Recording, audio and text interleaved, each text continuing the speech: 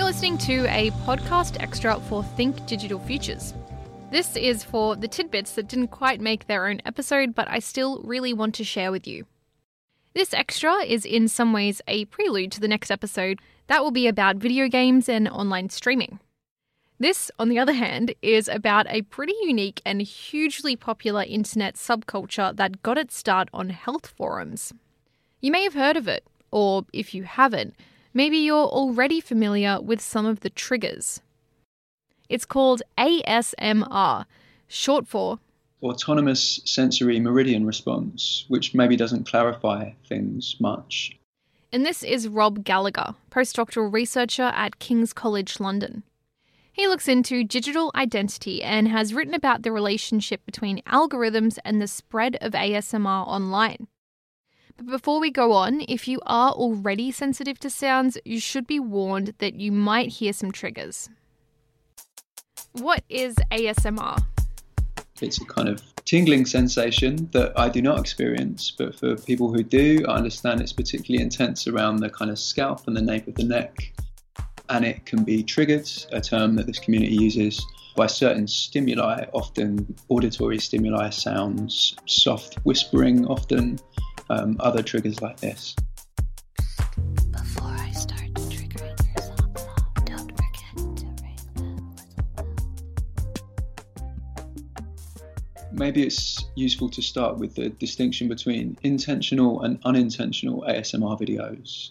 So videos that are purposefully created to induce this sensation versus videos that just happen to be used as triggers. Because initially the community were talking about documentaries, Bob Ross's painting tutorials were popular. Hello, I'm Bob Ross, and I'd like to welcome you to the 29th Joy of Painting series. Scenes from reality TV shows where people were whispering to one another on Big Brother or something like that.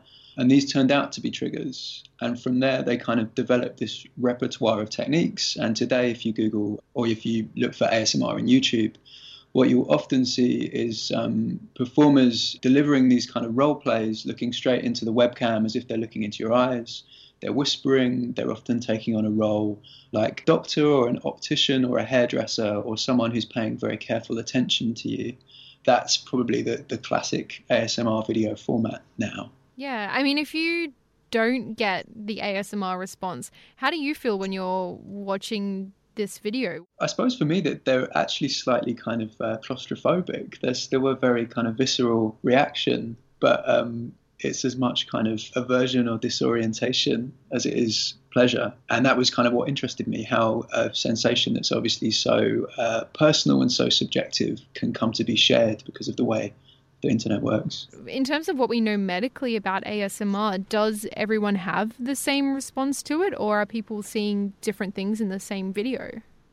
There hasn't been all that much medical research, and it's something the community is very keen to have more of happen. And I also think in some ways, if you put someone in an fMRI and you see which bits of their brain light up, you know which bits of their brain are getting oxygen, but you maybe don't know any more about what's causing this and why. But the community's kind of developed all these methods of trying to categorize different triggers that seem to work for different people, of trying to determine which videos are most effective.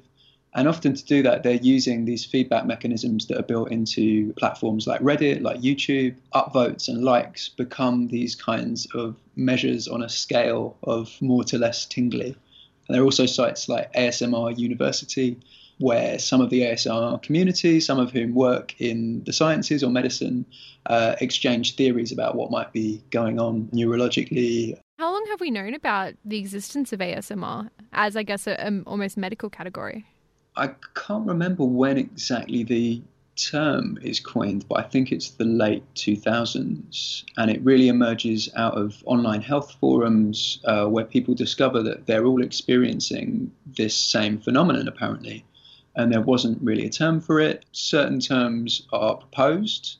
They had been referring to it as headgasms or brain orgasms. This did not sound like the sort of term that was going to get serious medical research funding behind it, and also had this sexual connotation that the vast majority of the ASMR community would refute. For them, it's not a sexual pleasure, this kind of tingling. You mentioned a lot of people see ASMR as a sexual activity, but you disagree with this. Why? So in the kind of academic work, there's sort of two angles, one of which would say that maybe there's a sexual dimension to lots of areas of human behaviour that we don't tend to see in those terms. So maybe we need to expand or refine our definition of what counts as sexual. And I'm kind of sympathetic to that view in some ways. But I also think if you kind of take these communities at their words and accept that it isn't sexual, maybe that's interesting, that not everything has to come down to the erotic. And I think we're quite bad at talking about pleasure in general. So I'm interested in these kinds of attempts to create a language to talk about this pleasure that they insist is not sexual. What are some of the more popular, is it ASM artists? Yeah, I love that term. I think Heather Feather remains perpetually popular, the water whisperer Ilsa. I did some work with two UK ASM artists, Whispers Red, who's probably one of the biggest British ASM artists, and a guy called Muted Vocal, who kind of reads Gothic literature in a wonderful baritone voice. They were kind of catering to quite different audiences, using quite different genres. So there is a range, and I think the videos have sort of crossbred with other online genres. So you have ASMR unboxing videos, or ASMR makeup tutorials, or ASMR videos where people are playing a video game and talking about what they're doing. So I think there's kind of communities within communities following these artists.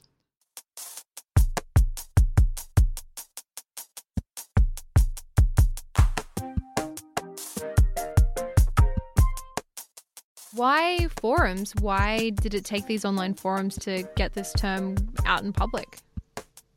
So this is kind of the aspect that interests me, how this culture emerged from the internet, from search engines, from recommendation algorithms.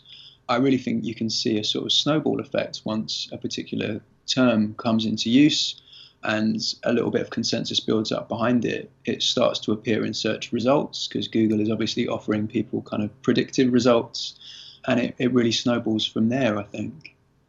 Okay, so how do we understand this relationship between ASMR and algorithms? One way to think about it is search, as Google have said in the past. They see it more and more as trying to predict what you want before you even know what you want. And that's the way that they've kind of configured the search engine. And obviously a lot of searches are posed as questions, and you see the kind of autofill fields on a Google search. So when words like tingling and tingles and strange sensation were being used, the internet began to associate that with the four-letter string ASMR. And these kind of health forums and these online discussion groups and sites like isitnormal.com were the destinations that these people arrived at. Then they understood what they were experiencing as ASMR. Then they found the videos, or there are actually kind of many routes into it, I suppose. And what do viewers of these videos get out of it? Like, what are the kinds of things you see in the comments? So for some of them, and this, I guess, is also interesting in terms of whether or not we can see it in a medical framework, it's relief from conditions like insomnia or anxiety or even kind of chronic pain. They claim that these videos help them to manage that and to get away from that. So in those cases, watching a video last thing at night, every night, might be the difference between getting a good night's sleep and not. Others, it's just the kind of the buzz, the tingling. But I think there's also a sense of being part of a community and of having this very intimate but mediated relationship with specific performers. So possibly different dimensions for different people. Thinking about my own work, I've become really interested in sleep aids in general and in the role that technology plays, but also kinds of drugs and rituals and spaces and lighting conditions. So I definitely think ASMR is connected to some other interesting phenomena in terms of changing attitudes to sleep. I mean, I feel like in that respect, there's mixed messages. Like I have trouble sleeping, so I use a mindfulness app. And while listening to this app, you have a meditative voice telling you to switch off from all technology. And you're like, well, I can't because I use this app to sleep. It's weird. Like the idea you can build anti-addiction features into a smartphone. Exactly. I think that's definitely another interesting dimension of ASMR, that you see these oppositional attitudes where you're trying to use the technology in a way that's counterintuitive to the way you normally use the technology. You're quite soft-spoken yourself. Have you thought about starting a YouTube channel? I have not, no. Through talking to ASMR artists, I've come to realize what a lot of hard work goes into these. There's a lot of craft and technique, and I'm not sure I'm up to it, frankly.